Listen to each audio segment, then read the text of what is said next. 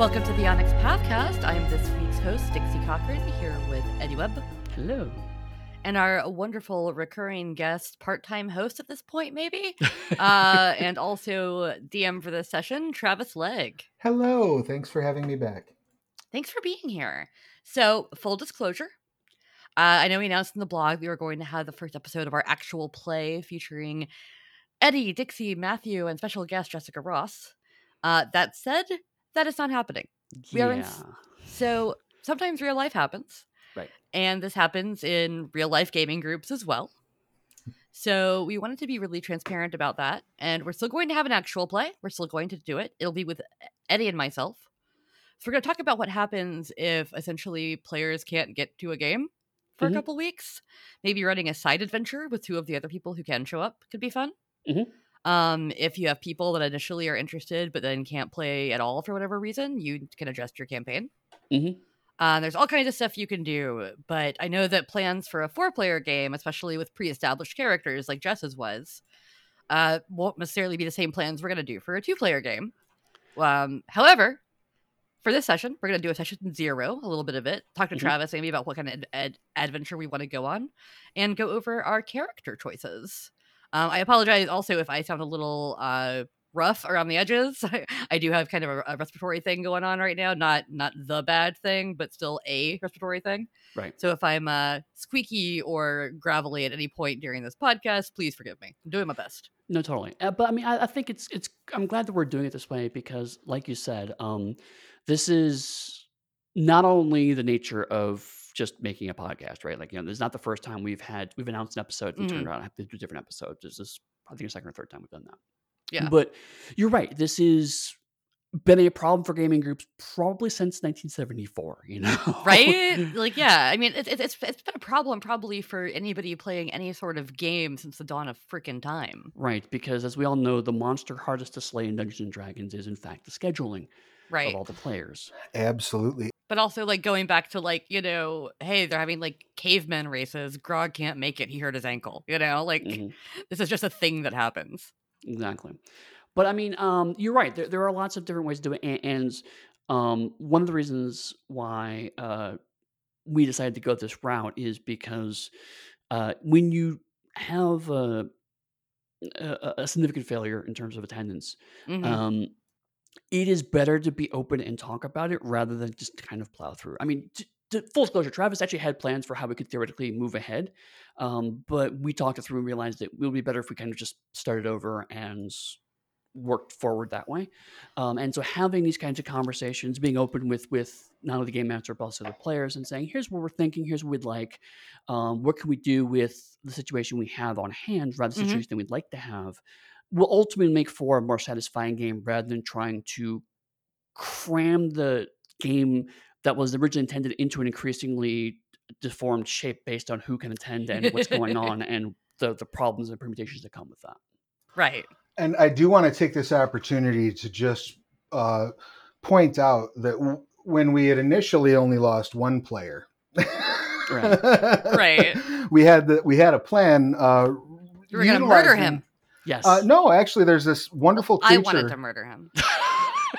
I mean, you can murder Matthew on your own time. I know, but there's a monster in Scarred Lands Creature Collection 5e called the Dream Shadow, which is specifically included in Scarred Lands to create a in-world way of dealing with one player's absence. Oh. It states right here, their Dream Shadows aren't meant as enemies. They belong in the GM's tool belt to help players who cannot make a session. The Shadow offers an in-game opportunity to sideline a PC without splitting the party as they travel. When the player becomes available again, the Shadow releases its captive. So effectively, it's this sort of insubstantial monster that just sort of gloms onto an adventuring party and kind of becomes an unofficial mascot for them. And we'll periodically just snatch someone up and hang on to them and keep them safe for a little while. It's a monster ex machina. Yes, exactly. So that's in Creature Collection. If you want to add that to your GM's tool belt, just another nifty little thing you can pick up from that book. Creature Collection, as of the time of recording, and I think still as of the time of this episode's release, is like $150. Right. Yeah. You can't. There aren't any percent off sale. You can't beat it. So I wanted to just make sure I brought that up. I was looking forward to. I think Matthew and I did a wonderful performance of the Dream Shadow. Perhaps one day it will see the light. Maybe I can tack it on as like a button at the end of this, Bonus episode, yeah. or like a little post-credit scene. Yeah. Right, there you go. But unfortunately, sometimes the best laid plans of mice and people and Hollow I was going to Legionnaires. say of Slytherin and Hollow Legionnaires. Just don't come to fruition, so you shift gears. But I think you mean they after gang a glay. Yes, that's what you mean. Sure, that's exactly what I take your word for it. But yeah, so we shift gears and we adjust. Right. So now we're playing Squeaks in the Deep. So right, yeah, right. No, I'm kidding. of mice and mice. Right. So plants of mice and mice. Mice all the way down. So it's just a stack of mice in a trench coat. So forgive me if you hear a little bit of rattly in the background. I have a kitten who's very excited, and I'm trying to corral. I will always forgive a kitten. It's true. Kittens are the best. It's true. That's fair. So yeah, so diving into it, I guess, let's look at the characters that you have in mind for the game. Yeah. We discussed we were going to play in Dead Man's Rust, and we talked a little bit about how this adventure is designed to take you from levels 1 to 10. Right. However, it is very much keeps in mind in the introduction a couple of different on-ramps for if you wanted to join at a higher level of, say, you have existing characters in the Scarred Lands you want to dive into, or maybe you're even playing in another fantasy world in the most popular and beloved, most high, world's greatest, excellent role-playing game. Mother of Dragons. Was currently in its 5th edition. It's currently in its 5th edition and has just, I believe, as of time of this recording, released a certain setting that would allow for interstellar travel, right? So, I just realized we've been doing this joke for a while. I don't think I've actually explained why we do this joke. I can explain it because I'm the one who has to catch it in text. Yes. Please. So as per the OGL rules and SRD rules, whatever you want to do with D&D, in text, in like published works, you can't say Dungeons and Dragons. You have to say the 5th edition of the world's most popular fantasy role-playing game. Right. Which is the actual like text that they give you. You also can't put DM into your text or Dungeon Master. You have to put GM. Right. And there are a few monsters that you can't use at all, which is why you'll never see a beholder in Scarred Lands. Yep. You might see some kind of eye monster. Right. But it will not be called a beholder. Nope. Right. So yeah, they have a few specific rules for people who are going to use the OGL for their products, but without actually attaching it to the D&D branding. So that is why we had a joke about it, because even just saying the world's most popular fantasy role-playing game is a mouthful. Right. So when you have to start adding things to it, it just becomes kind of a silly joke for us. Like the world's most beloved, most high, exalted fantasy role-playing game in the world and the universe. Currently in edition 5 of 20. Of 20. I think it might be just a vestigial holdover from deed naming from Werewolf. Maybe we're prone to tacking extra on the end. I would totally play a werewolf named 5th edition. I think it's going to be a mage character for me, or maybe a Promethean. Oh, there you go. Would be a good 5th edition. Yeah, I can see it. I'm the 5th edition of this creation. Yeah, nice. Exactly. But yeah, so that is why we joke about that. It is not like us digging on Wizards or on D&D or anything. Yep. It's just that it's a bit of a mouthful whenever you have to actually say it out loud. Right. It doesn't look as bad written down, but saying out loud, it's like the world's most popular fantasy role-playing game currently in its 5th edition. Okay, that was a lot of words, but okay, here we are. Right, and to be clear, I mean, we actually, and one of the Gen Con panelists talked a little bit about this, is that if we're just discussing the concept of Dungeons and Dragons, we can still use the term like we did just here. The main reason that it's written this way is that in text, it is very hard to tell whether the intent is that you're positioning it as if it were a official D&D supplement. Right. But in speech, you can give much more context. So we could say, it's like, oh, it's a book you can use for Dungeons and Dragons 5th edition, but in text, that's harder to that nuance is sometimes lost, and it can come across like, oh, this is an official Wizards product. Which is the reason why they have that distinction. Yeah, that is why if you crack open the Crossroads Continent in Rich's intro, which is more of like a letter to the players, he like, I thought it was okay to keep him in saying like, we used to play Dungeons and Dragons, because they did. Yep. Like, he's just telling a story. Right. But then when you get into the rules, you have to flip it all around. And a lot of it, I think, comes down to the reference that Rich makes in the Crossroads Continent, for example, doesn't pose any challenge to the trademark of Dungeons and Dragons. Yep. Right. Yep. Exactly. Whereas if you were to like say this book is for Dungeons and Dragons, you're challenging WotC's trademark. I think is really where most of that comes from. But so what I've learned so far is that if you're someone that's to show up to your group, the first thing you need to do is get everyone together and talk about trademark law. Yes. About 15 minutes. Discuss the open game license. That should ensure no one ever comes back. We're done. We're never doing this again. It's super interesting to the 4 listeners that are interested in doing their own. 3 of them are on this recording right now. That's valid. I Matthew will love it. Right? Yeah. You're 3 of the 4 people who find this interesting.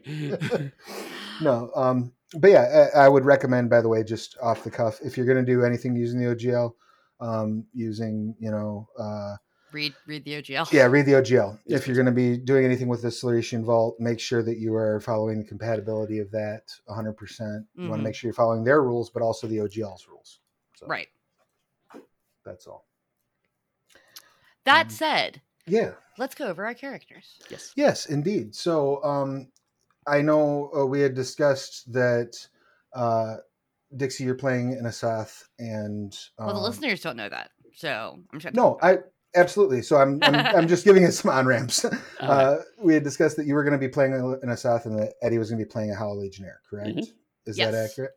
And we had talked a bit about how Dead Man's Rust, the core sort of inciting action of this campaign, is Legionnaire's Rust, this mystical disease that's also a curse that's kind of running through the Howl Legionnaire population. Mm-hmm. And we had discussed that as a plot element that, Eddie, you were going to be cool with beginning the game, starting with that. Is that fair to say? Yes. In an episode Now Lost to Time, we did go through the effects of that. We should probably go through that again, though. Which we're going to as we get into the game. We absolutely will dive into it. Okay, right. We will get there. But yes, I have opted into this plot hook. So I just wanted to cover those few basic bases, because I'm sure they will guide some of the questions and discussions that we have. Mm-hmm. Other than that, we have a number of on-ramps. So as we're figuring out who these people are and where we want to start with engaging with the story, why don't we start off? Dixie, why don't you tell us who you've built, who you're playing, a little bit about them, their any pertinent, I guess, bio details, things about their lives, things along those lines. Yeah. So I think Eddie and I decided that we were going to be already friends in this version. Yeah. Mm-hmm. As opposed to trying to contrive a way to get us together as an adventuring group. Because there's only 2 of us, so we might as well just be friends. We met in the bar. Yeah, but that was like 3 years ago, and now we're just adventuring buddies. Because we are playing at level 10. Travis was cool enough to let us start at level 10, so we get a bunch of nifty widgets. But I am playing an Asathi, who, for those who don't know, they're the second most prominent of the redeemed races. They're created by Mormo. They were kind of evil and weird and gross, but then they, like, when Mormo fell, obviously, and got made into 1,000 pieces, including cheeks, as we've talked about on panels. Mm-hmm. Then they were allowed to kind of do their own thing. So I decided, instead of making one of the Scarred Lands specific classes, to make a D&D Arcane Trickster Asathi, because I think it's cool to show that you can pull D&D, like base D&D stuff, into Scarred Lands if you want to.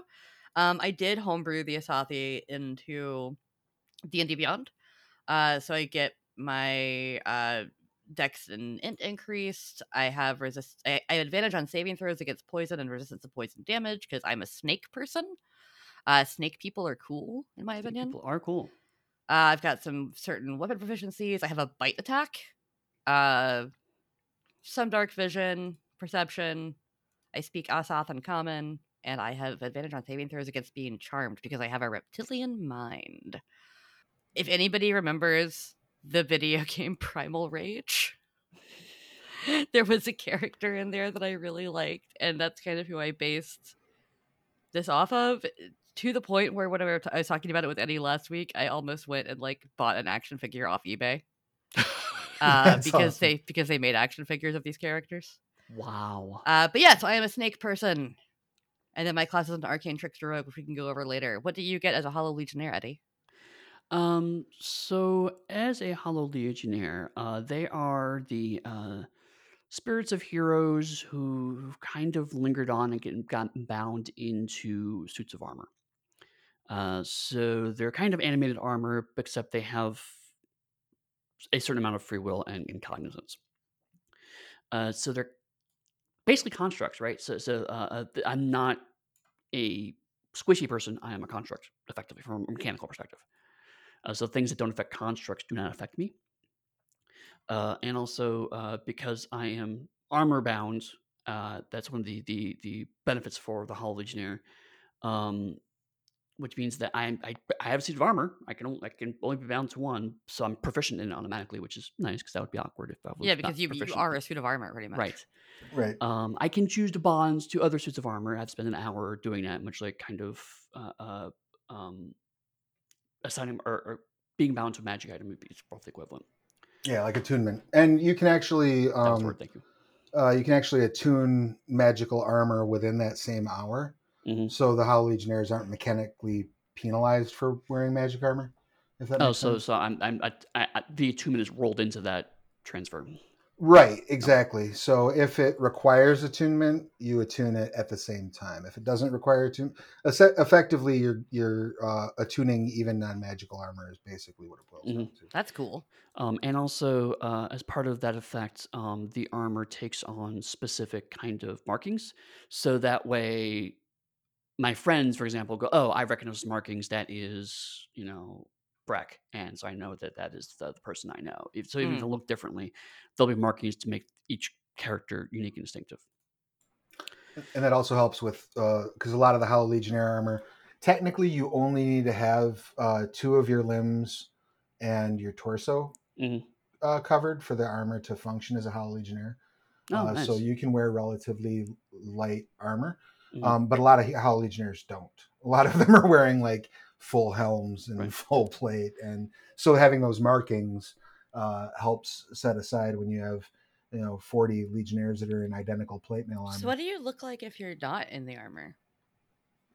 Well, the art on the player's guide it actually has kind of a Romanesque armor, so it has the kind of the short skirt and the boots, and so it looks like you kind of the parts and mode are kind of a glowing blue ghosty stuff. Yes, and in fact, as of the expansion, the revisited rules in Yugman's Guide to Gelspad, we've reflected that mechanically. So in the player's guide to Scarredlands, the Hollow Legionnaires, it mentions that they're like bioluminescent, but it doesn't actually have a mechanical weight to it. We added a mechanical weight in Yugman's, where you actually shed dim light and suffer disadvantage on stealth because you are glowing. You are a small torch. I love that. Yeah, it's nice too because you can provide lighting for your friends who don't have dark vision. Just a little flashlight. You're fine. Right. But in my head, I imagine my character probably looking more towards like Alphonse in Full Metal Alchemist or something, where it's just basically just a suit of armor. And then he is also a paladin, so he does have things like laying on hands and channel divinity and all of the fun stuff that comes with being a 10th level paladin. In particular, my channel divinity stuff, I can Champion's Blessing, which gives people a reaction. I can choose a reaction to give someone within 30 feet an advantage on their roll. Denounce the Unclean, which means that I can Titan spawn and fiends or undead can make a wisdom saving throw, or they're incapacitated. And then aura of protection, so people in my aura can get benefits to their saving throws. And also, I am an inspiring tactician, so I can people within range of me, I can give them additional D4 to their attack roll.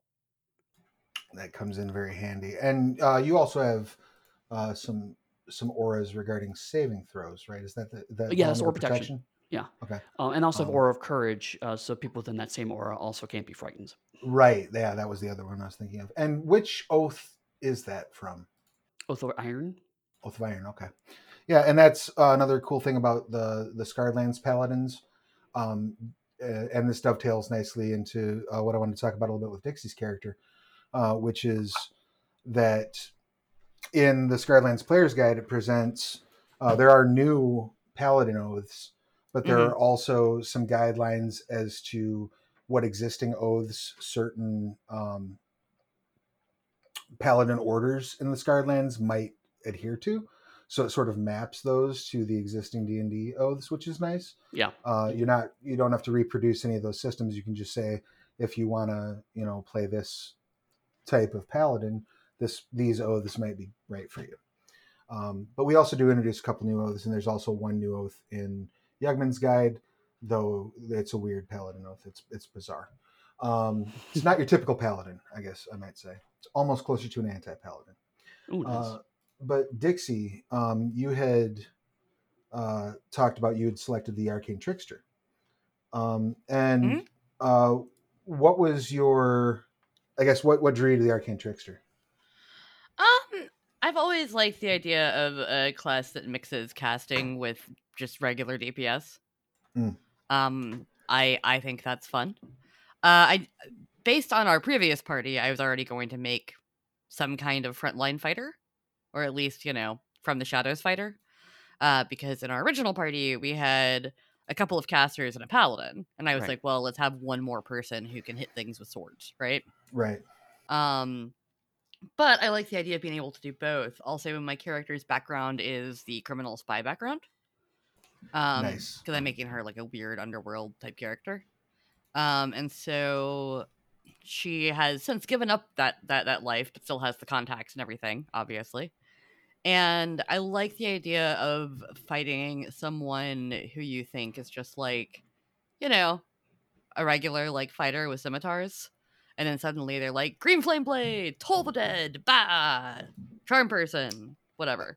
Nice. Because I like that kind of utility. A lot of the spells I chose are about being like sneaky or manipulative. So aside from having Firebolt as a cantrip, because that's a good cantrip to have, I have things like Message, where I can talk to people in their heads. I have Absorb Elements, where if somebody, shoots a Firebolt at me, I can be like, ha! I've absorbed it. And Nice. then I have the Charm Person, Hideous Laughter, and Sleep. I have Misty Step and Shadow Blade. Oh, nice. So all of those are really fun for like a rogue character. And I thought they all kind of fit with how I wanted to play her, which is, she's given up her major life of crime, but she's still a little creepy. I dig it.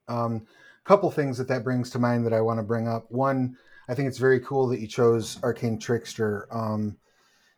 It gives me, first of all, they're just a fun class, but also it gives me a bit of an opportunity to talk about how in Scarred Lands, in some of the supplemental material, we have a few subclasses that are tied very tightly to the setting.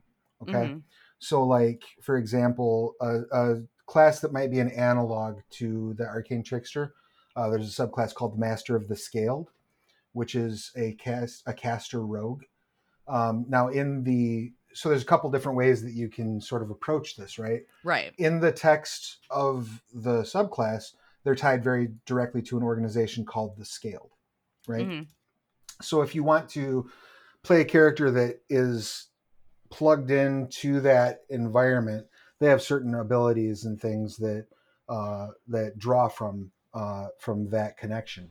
But that's not to say that if you're playing a character who has that spellcaster thief kind of crossover, that you have to be part of the scaled. Right. So there's plenty of room for your arcane tricksters that are not tied to that. You know what I'm saying? So Yeah, so those totally. are options that people can explore as they're experimenting with the Scarred Lands and diving in.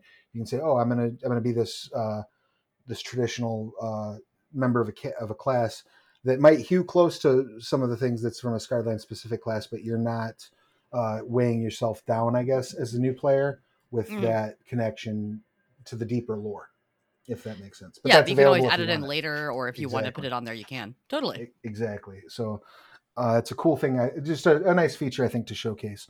The other thing I want to bring to your attention, Dixie, because I tend to run Hideous Laughter a certain way. So Okay. since we are having a session 0 discussion, it feels like it might as well be an important place to bring it up. To my mind, Hideous Laughter is one of the cruelest things you can do to a person. Probably. You know what I mean? So I tend to frame it that way when you cast it on someone. And if you want me to dial that back, I can. My character is chaotic neutral. You can do whatever you want. But yeah, the idea of like you're in the middle of like a life or death battle with somebody, and now not of your own volition, you just start having a absolute uncontrollable fit of laughter. That sounds horrifying to me. Yeah, You know? no, like my character is maybe not a good person. Like maybe she's trying to be better. But That's fine. It's just with one of the things. with a criminal spy background and everything, like I think maybe her morals are a bit off. Maybe Eddie's character is trying to help redeem her even more, because Well- she's like, well, I got away from Mormo, so clearly I'm fine now. And Right. and Eddie's character is still like, that's not nice. Well, I was actually just I mentioned glad we're doing this because I had kind of envisioned him being more lawful neutral, because he is a dead soldier, and on some level, a lot of his powers are around ultimately making sure that the soldiers come home. Right. So I think he's not good so much as he cares about the people under who he believes to be his command. Mm-hmm. So it's there's a chance that he could slide to like the boys level of I will do whatever it takes. You know. Oh no. Right. Okay. Cool. He's not there, but he could. So I feel like there's a bit of your character maybe pulling mine towards here's the reality of the world that's not in regimented lines.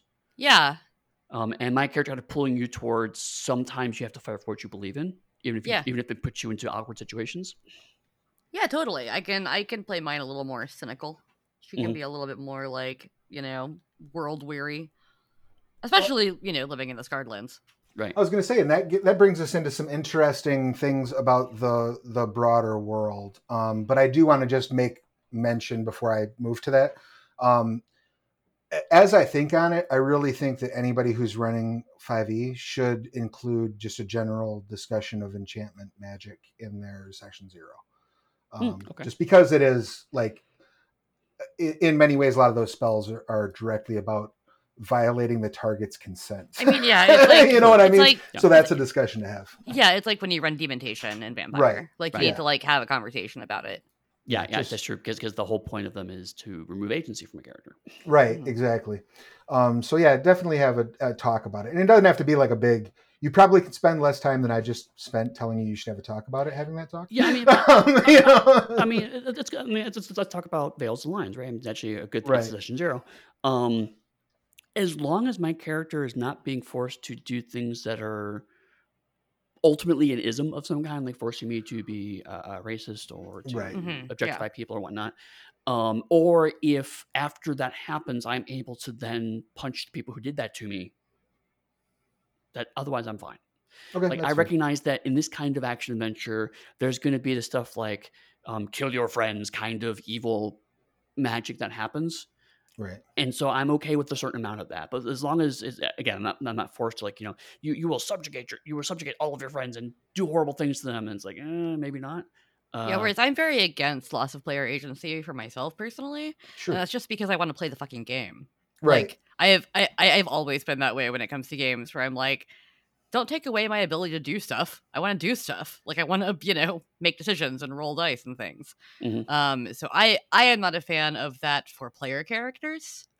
However, once again, with things like my character being maybe just 2 notches above some kind of evil alignment, Right. I think that she might cause like she might cast hideous laughter, Right, and and not have it affect her. And it's very different from a safety perspective. Very different between what's happening to me as a player, as a person, and what's happening to the NPC. Yeah, exactly. Who I'm not in control of. No, that makes total sense. And that's something, I guess, since we're on that specific topic, that I want to address kind of just in the broader sense. There are some elements in Scarred Lands that are relatively common in the world, that can be relatively difficult topics to deal with. There are a number of nations on Gelspad that still have some form of slavery in practice. That is very much presented in the setting as those are people you go punch and help the people that they are subjugating. I am all about having said that is an element that's present in the setting. The main villains in Dead Man's Rust, the Necromancers of Glivid Hotel, are terrible people. So it might be worth having a discussion if you're going to sit down and play Rust, having a discussion with your players about how much those elements are going to come into play and how comfortable they are with dealing with them. I don't suspect, unless you two are passionate about starting the session in Glivid Hotel, like maybe trying to do something inside that city to upset their apple cart, we probably won't touch on that aspect too much. No. Just given that this is a very limited scope of play, right? I'm willing to. In these kinds of games, there's usually a lot of discussion, like the players want and what the game master wants to do, and there's usually kind of a back and forth kind of in that state. Given the fact that we're doing, again, for our podcast, we're doing extremely limited scope, I'm willing to give up a certain amount of, this is now the thing you're doing. Sure. But given the conceit of Dead Man's Rust, which is that there is this disease that specifically affects Hollow Legionnaires, I feel like there's already a built-in plot hook, right? Like, I am sick, my friend wants to help me get better, we're now in a place where we can start to figure out what that is. Right. Whenever I fill out a consent form for a game, which you really should do if you're running a game, I think they're really helpful. Mm-hmm. Not, as I always say, not only in knowing what you shouldn't do, but also what you can do. Mm-hmm. Right. Like, I look at consent forms as permission slips. Yeah. Because if nobody 100%. puts creepy giant bugs on there, then there's going to be creepy giant bugs, Oh, yeah. Right. And if everyone's like, I'm cool with body horror, I'm like, excellent. I'm going to lead into that. And to that end, one of the tools that I use generally on streaming are yes-goes and no-goes. Mm-hmm. So I'll ask everyone, what are your yes-goes, what are the things that I want to make sure we see happen? Mm-hmm. And what are the no-goes, which are the things that I want to make sure we do not see? Mm-hmm. And my general standard every episode, the way I lead off when I'm explaining those is like, my yes go is gore. I'm a gore hound. I love to have depictions of gore. My no go is SA. I just don't include that in my games. Yeah, I don't see any same reason to. Right. I'm sorry, what was that? SA is my SA no-go. Sexual assault. Yeah, sexual assault. Oh, thank you. Yeah. I was not catching the acronym there. It's okay. Yeah, no, it's fine. But yeah, it's not the kind of thing that needs to be depicted in the game as far as I'm concerned. Yeah. No, I am I always put on consent forms, which was what I was going to say a minute ago, and then we got sidetracked. I have ADHD, folks. Hi. Is that I always put yellow for all of the isms, and then at the bottom when they're like, do you have any extra notes? I'm like, I'm cool with these if I get to punch the people doing them in the face. I'm not cool with these if a PC is doing them. Or if you are trying to make them okay. But if you want to have, somebody in a modern day game, if you want me to punch a Nazi, I'll punch a Nazi. I am down with that. Right. But if you have a Nazi in the game and you're like, no, you can't punch them, then I'm not cool with that at all. And I think it's good to have the conversation because it seems like consent forms get a bad rap, specifically around horror games or horror adjacent games like Scarred Lands. Because there is this belief, which is completely false, that it somehow dilutes the horror. It's like, well, I can't scare people. And that's not true at all. What it's saying is not only just don't scare me in these specific ways, but everything else is fine. Well, yeah, because as I've said in conversations on this very podcast, you want to scare people, you don't want to disgust them. Right. You don't want to traumatize them. traumatize them. Right. Right. And you can get scared without being traumatized. That's really the sweet spot of being scared. Right. Well, and the thing that I think that people maybe miss in the conversation is when you're watching a horror film, you have a remote control. When you're reading a horror novel, you can close that book. If you go to a movie theater to see a horror movie, you do have the option to get up and walk away from Right. that if the screen gets. All you're giving when you're doing a consent form is you're telling everybody it's okay to hit the pause button. It's okay to close the book. It's okay to step up and walk out of the theater if you need to, and you don't have to go to that extreme. All you have to do is say, hey, I need to close the book for a second. And maybe we don't read this part. It's really no different than that, right? Yep. And again, it just seems so fundamental to me. Like the point of us getting together is to have fun.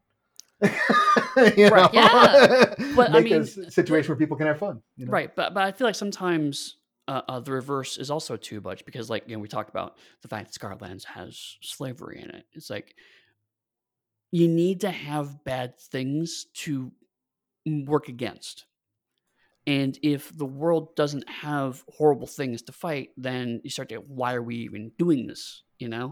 Right. Otherwise, the evil characters become just kind of cartoonish. That's the reason why in Vampire the Masquerade, there are characters who are racist, who are white supremacists, whatnot. But they're not meant to be, generally speaking, presented as people that you want to play. Right. They're presented as people that you want to work against. Like, yeah, of course, the sheriff is a white supremacist asshole. Well, you probably want to kill the sheriff and replace it with somebody else. That now you have a goal. Now you have a thing to do.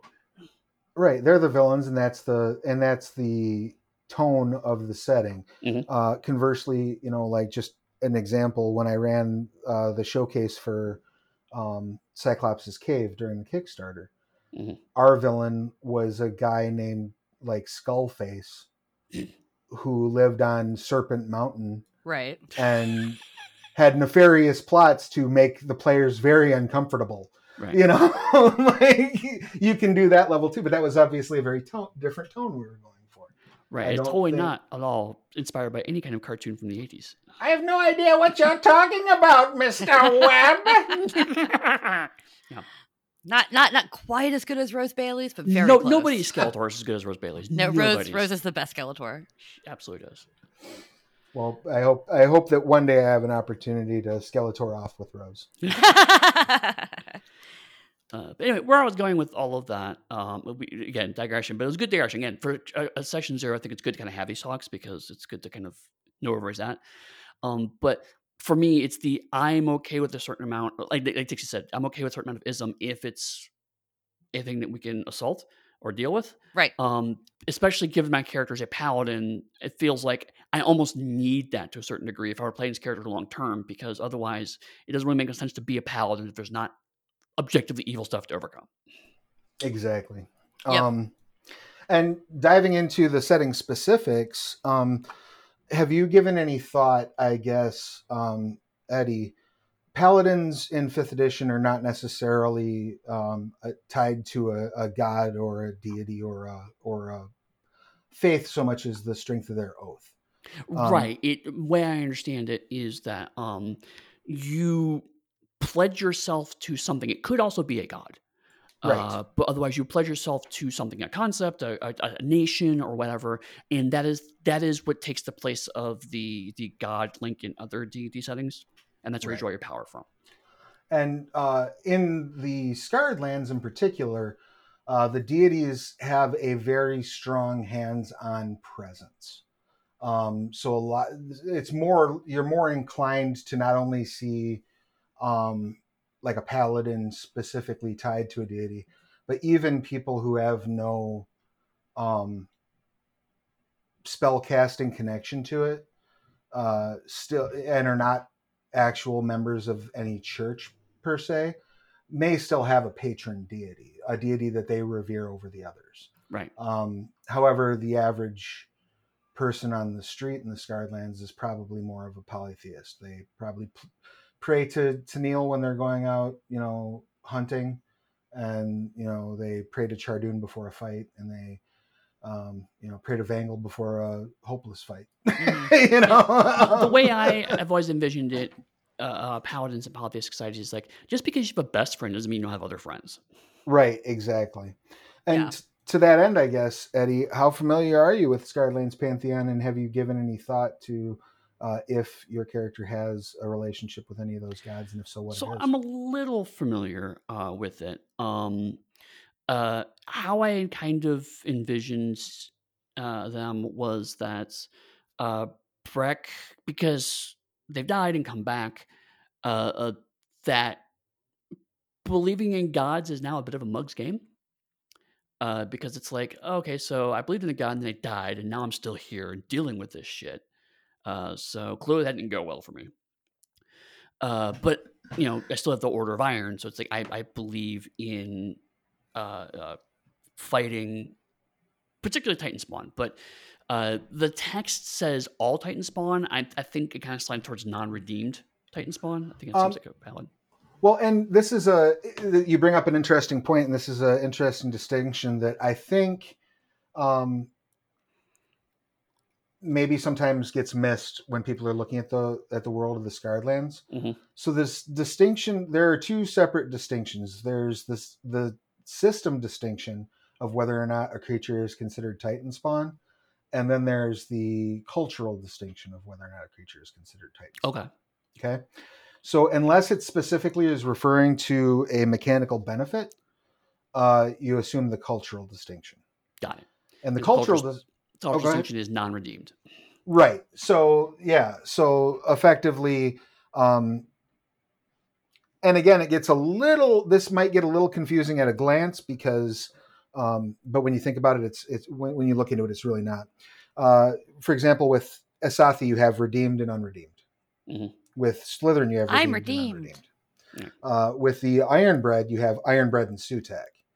And that comes from the very cultural specificity of the Ironbred, that they rejected their culture with such ferocity that now when they meet someone who is not a known member who they suspect might be a Sutak, their standard greeting is basically to your knees, denounce the Titans, or die.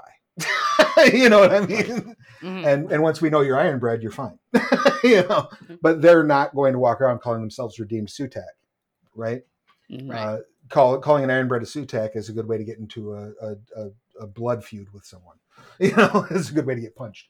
They distance themselves much more aggressively than say orcs have from their Titan Spawn cousins. Mm-hmm. So there's my little civics lesson for the day. That's good to know. But so kind of where I was going was I feel like he has a relationship with Corian, because that's the god of honor, duty, bravery, physical prowess, and is pretty commonly the god most associated with paladins. So I don't see a reason to keep with that. But I feel like his relationship with Corian is probably a little closer to like Conan's relationship with Crom, which is that I recognize this is a powerful force in my life and I draw upon it, but also I kind of think he's a bastard and I swear at him a lot. I like that.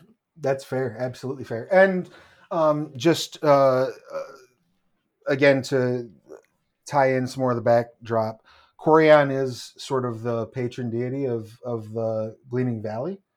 He's the most commonly revered deity there. Mm-hmm. So that makes sense. You probably have what's considered a slightly unorthodox opinion. Some of your fellow Hollow Legionnaires might question it. There might even be some who downright find your ideas heretical or offensive. Interestingly enough, you probably find the most camaraderie in that viewpoint with the Hollow Knights, who are the original servants of Corian and who are sort of the parents of the Hollow Legion. I thought Hollow Knights were tiny bug people who lived underground. Elsewhere, if you are in another world, yes. But in this world, the Hollow Knights are the original paladins of Corian during the Divine War. Corian crafted them these magic-resistant, sort of super powerful suits of plate armor, and then infused their souls into them, and had them fight at his side as his undefeatable army. And they're pretty rough. If you look at them in the creature collection, for example, they're immune to spells of 6th level or lower. Oh. They just don't get affected by them. Mm-hmm. They're really, really buff. And so they were such good fighters that Vangel, the god of destruction, became jealous of their prowess in the battlefield. So he went to the place where their bodies were enshrined while they were off being Hollow Knights and desecrated them so Corian couldn't resurrect them after the Divine War. Because Vangel's a prick. So, good to know. So now they're stuck as the Howl Legionnaires, and the Gleaming Valley was kind of their gift for their service because Corian couldn't give them their bodies and their families back. So there's a little bit of Skyland's history. Well, no, it's actually cool. Then I think it gives me a better context for it because, like, I don't like he's not going to be spouting this in front of people's faces. It's more kind of an internal challenge of faith because I personally find when I'm playing people of faith in fantasy games that blind devotion is boring. Having some kind of interesting relationship with your patron god is more interesting to me. So I always try to put in some kind of complex, some kind of edge to where if pushed hard enough, maybe there's a lapse of faith that occur or reimagining it. Yeah, I also find it interesting when you talk about faith in a game where like gods are literally real and you like know they're real and they've been real. That's always fascinating to me because in like Scion, for example, right? It would be really weird to not have any faith in Scion. Right. But also it would be really weird to have like blind devotion in Scion because like there's other gods just around. Well, and then I like feel that way when we talk about like any like D&D setting. Yeah. There's usually gods that like are provably in existence, like they are there. So it's kind of hard to deny them when your power comes from them sometimes. Well, and it brings up an interesting, there's sort of the theism versus Gnosticism axis. I don't know if you're familiar with that, but the idea that you can be a very atheistic character in a fantasy setting, it's very challenging to be agnostic or Gnostic atheist, somebody who knows there's no gods. Well, you know, yeah, exactly. Like, sure, they're right over there. You can be very anti-religion. You can be like, I think the gods are all idiots, you know. But it's very difficult to deny their existence. Also, it's not nice to be anti-religious. Just let people live. Right, let people do their thing. Right, but I think there's a difference between like saying I recognize that Zeus exists, but also I know that Zeus is an asshole. Right, exactly. And I guess that dovetails then, Dixie. I wanted to ask you, what is your character's relationship with divinity, if any? I actually did my research on this, and she has a demigod. Oh, beautiful. And, she worships Drendari. I love the demigods, and I especially love Drendari. Drendari is probably my second favorite demigod. Yeah, so Drendari is a chaotic neutral demigod whose domains are chaos, charm, darkness, and trickery. Her holy symbol is a silhouette of a human hand, which looks a lot like the assassin symbol from Skyrim, which makes me happy. And yeah, she's pretty freaking great. She's a patron of rogues, thieves, and spies, so if that makes sense. And her faithful, including myself and other shadow walkers, try to hunt down and destroy any followers that of the Claricians that are found. The shadow walkers are really cool too. They're kind of into like espionage and shadow magic and information gathering, and they're essentially trying to destroy wizards who practice stolen shadow magic. But also they just want to seek out knowledge and information. So that's what my character's background is on her spying and thieving and stuff, is that she is a Drendari worshiper. Are you trying to find a vault full of Claricians? I mean, yeah, exactly. Yes, precisely. But yeah, so like you had mentioned, I think it was called the scale earlier, and it's like that. Yes, it's like that's cool, but I'm a shadow walker. Right, exactly, and I dig that very much, and I love that you did that research. I love that you picked Drendari. That is all super cool. Like I said, one of my favorite deities. And interesting fact about Drendari: Drendari followers were effectively the messengers who won the Divine War. Mm-hmm. It was because of Drendari's ability to allow her followers to be sneaky, basically, that they were able to get communications between the gods. Yeah. Without the Titans being in on it. So there's a little feather for your cap. A little fun factoid that you can know is your goddess was instrumental in winning the Divine War. Yeah. I don't know why she's still a demigoddess. You should elevate her. She's pretty great.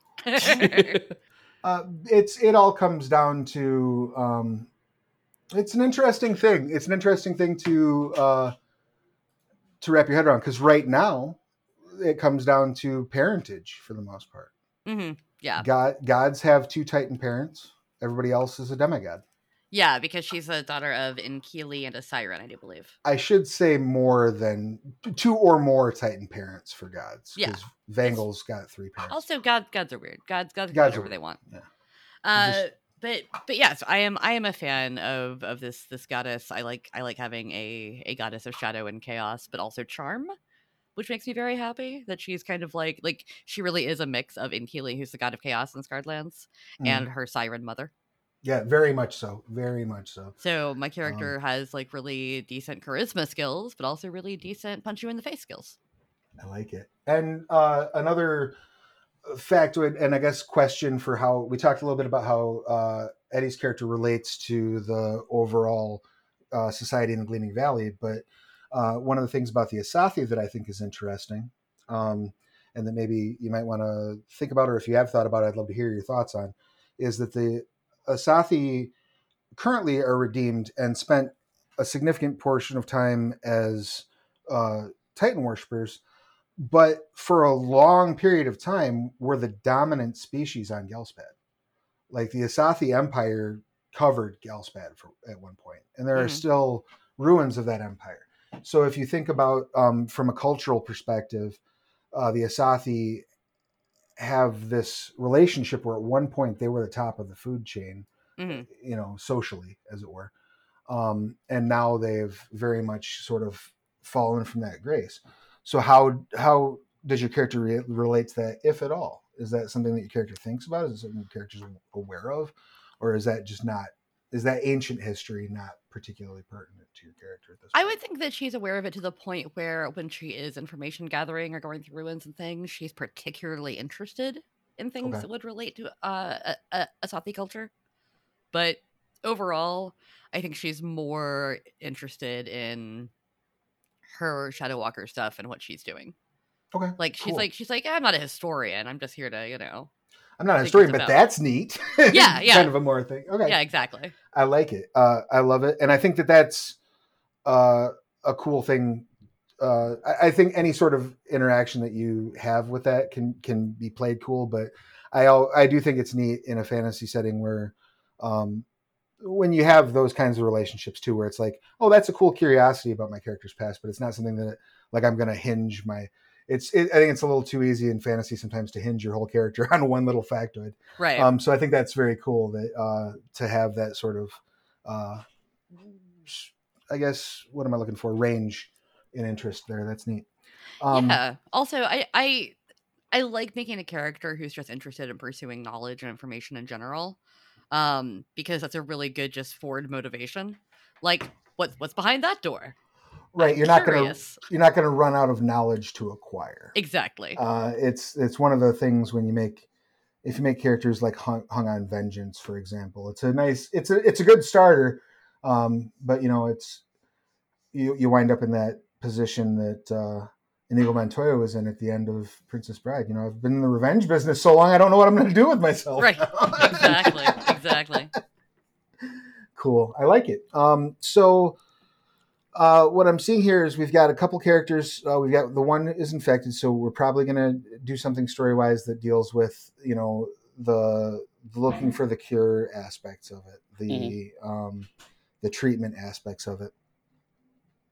You're both going to be 10th level, because that's what we created the characters at. And I think it's fine. There's plenty of end game level content in Dead Man's Rest. And it is designed very much to also have things that carry you beyond. So you don't necessarily you don't just beat the big bad and then, book's done. There's so many different side quests and things along those lines. Oh, cool. So I guess what's the New Game Plus? Right, exactly. So I guess what sort of focus would you all like to see? Do you want to do an adventure that's going to be a little bit more intrigue, fact-finding, investigation with some combat in it? Or do you want to do something that's more, sort of dungeon crawly, grindy, sort of a situation for the one shot? What are you seeing? I like a combination usually of like puzzly things and stealthy things and fighty things. I definitely want to do at least a couple of combats because I want to play with the Arcane Trickster. Sure. But also I am down with being like, we are exploring this thing to try to find a cure for my friend, you know? Like we Okay. can just do it like, you know, kind of a mixture. What about you, Eddie? Yeah. I mean, I will say, like, given again the time constraints we have, and this is me to a degree putting on my game designer hat and having written scenarios in this time frame. There's a pretty kind of natural. There is a role play / puzzle scene to find the location where the thing we want is, and then there's someone there who wants to stop us from getting it. So a fight will naturally break out.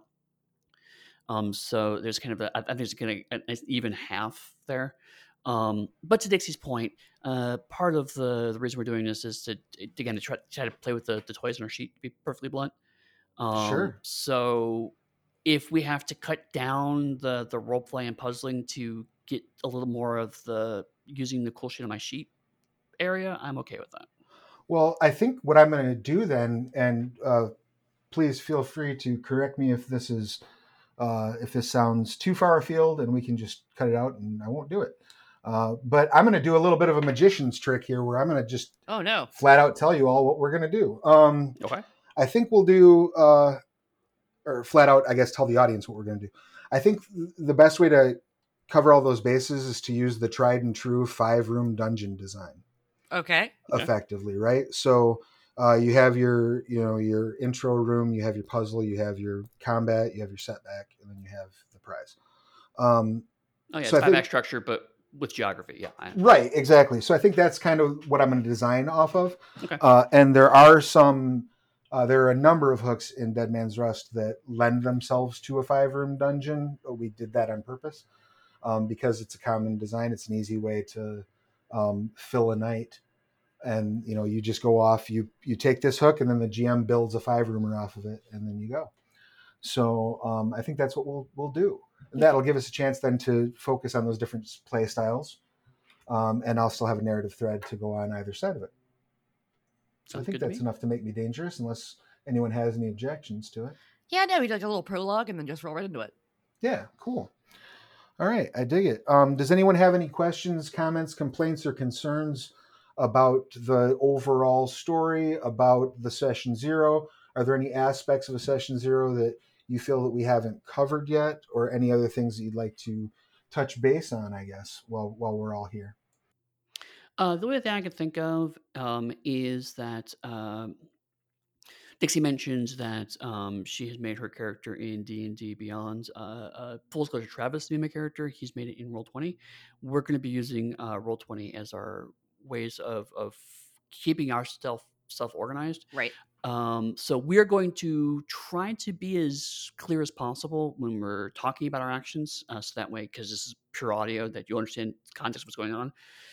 But because we're at 2 different platforms and there's a VTT involved, there's a small chance that we may have to cut some stuff out, or there may be some awkwardness as we kind of navigate through the challenges of that.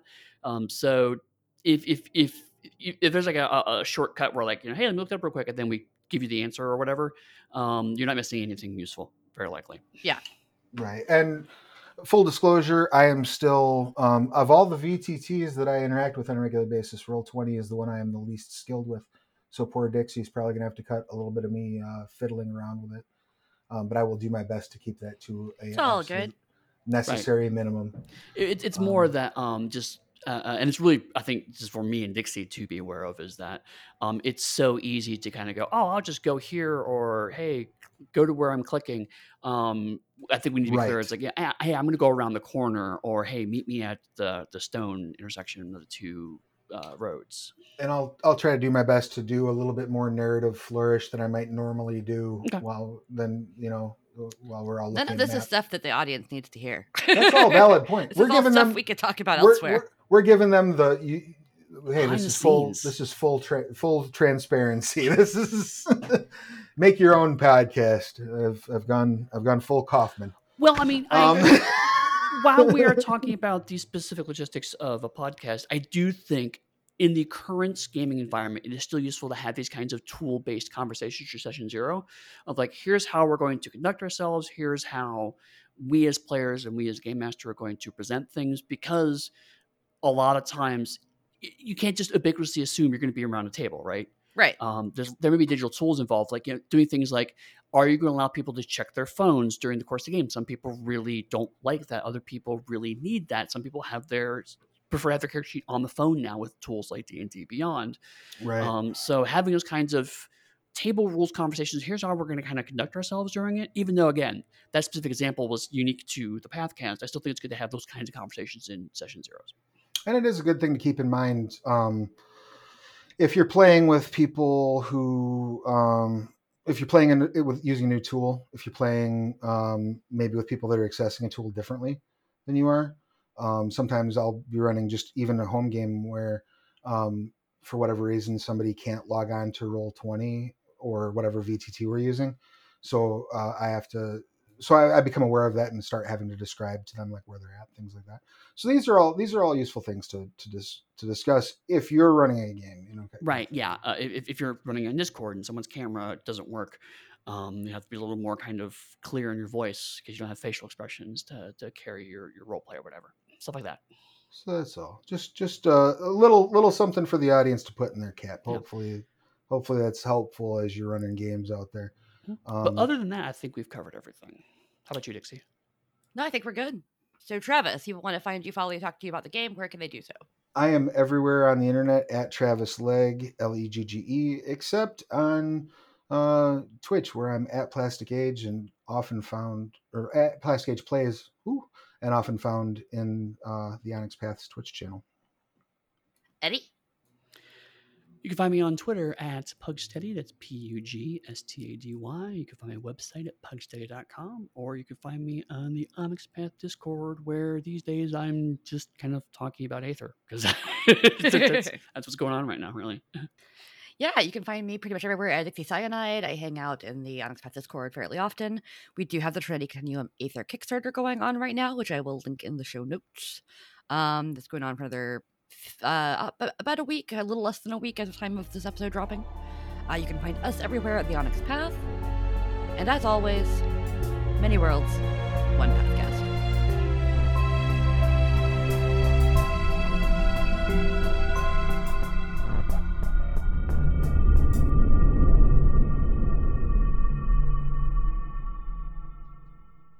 Beautiful. And as you're celebrating this, as if summoned from the chaos itself, your own shadow begins dancing up your body. Oh, that's exactly what I was looking for. Yeah, it seems to be spreading out and surrounding you as your companions look on in horror and you are subsumed by a creature. Let's get everyone to go ahead and make a history or arcana or survival check. See if you can figure out what's happening. All right, so that's edit option one. Yeah. If we want to carry on though, so we're on to the next round.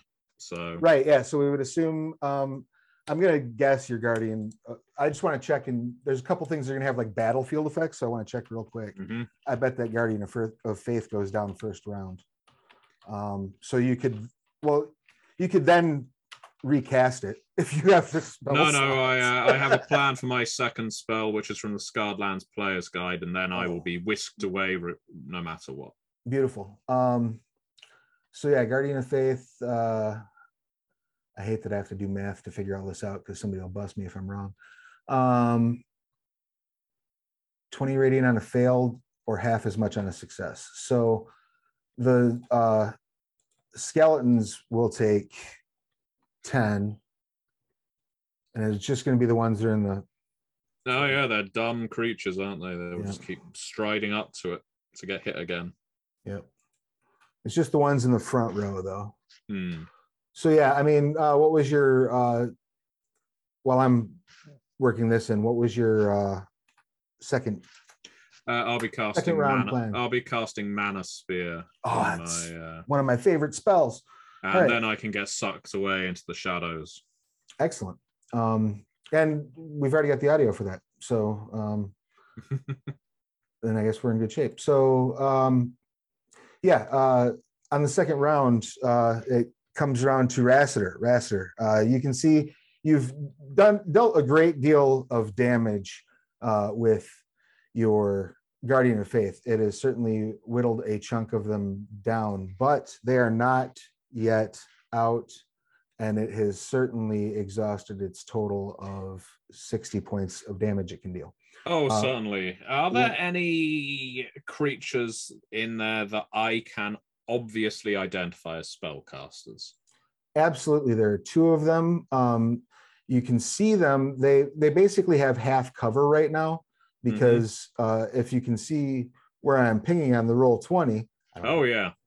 If you can see clear as day. It's crystal clear. Absolutely. Those two Asathi are the two spellcasters. I'm not going to tell my companions this, but I've never had much time for snakes. Mormo's always taking the Titan's glory. I'm going to conjure into being a mana spear. Excellent. One of the Madrialites' favorite spells. I mean, I'm not one of them, but still, I'm still going to use it because, hell, I'll steal anything if they're giving that shit away. That is also one of the GM's favorite spells, so you're doubly pleasing to the gods.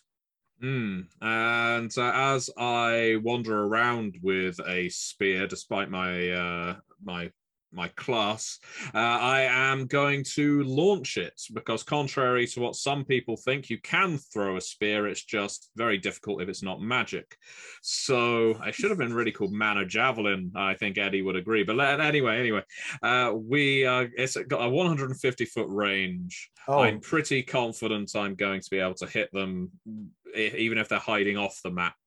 So let's launch it. It's a ranged spell attack. So excellent. I'm going to make a roll now and see how I do. I'll go for the prettiest looking Asathi. Excellent. You focus and you lock eyes for just a moment, and like Dreamweaver starts playing, and this and then followed up with a mana spear through the the eye, like a record scratch. All right then, so let's go for it. That's a very good roll. So it's a ranged spell attack. I rolled a 22. Oh, so that will absolutely hit this poor Asathi. Poor Asathi. Well, I mean, they could be on doing the work of the gods, but usually when someone is in an undead entourage, I don't trust them. That's a good rule of thumb to live by. What's the damage on that mana spear you absolutely hit with? It's 60-10 psychic damage.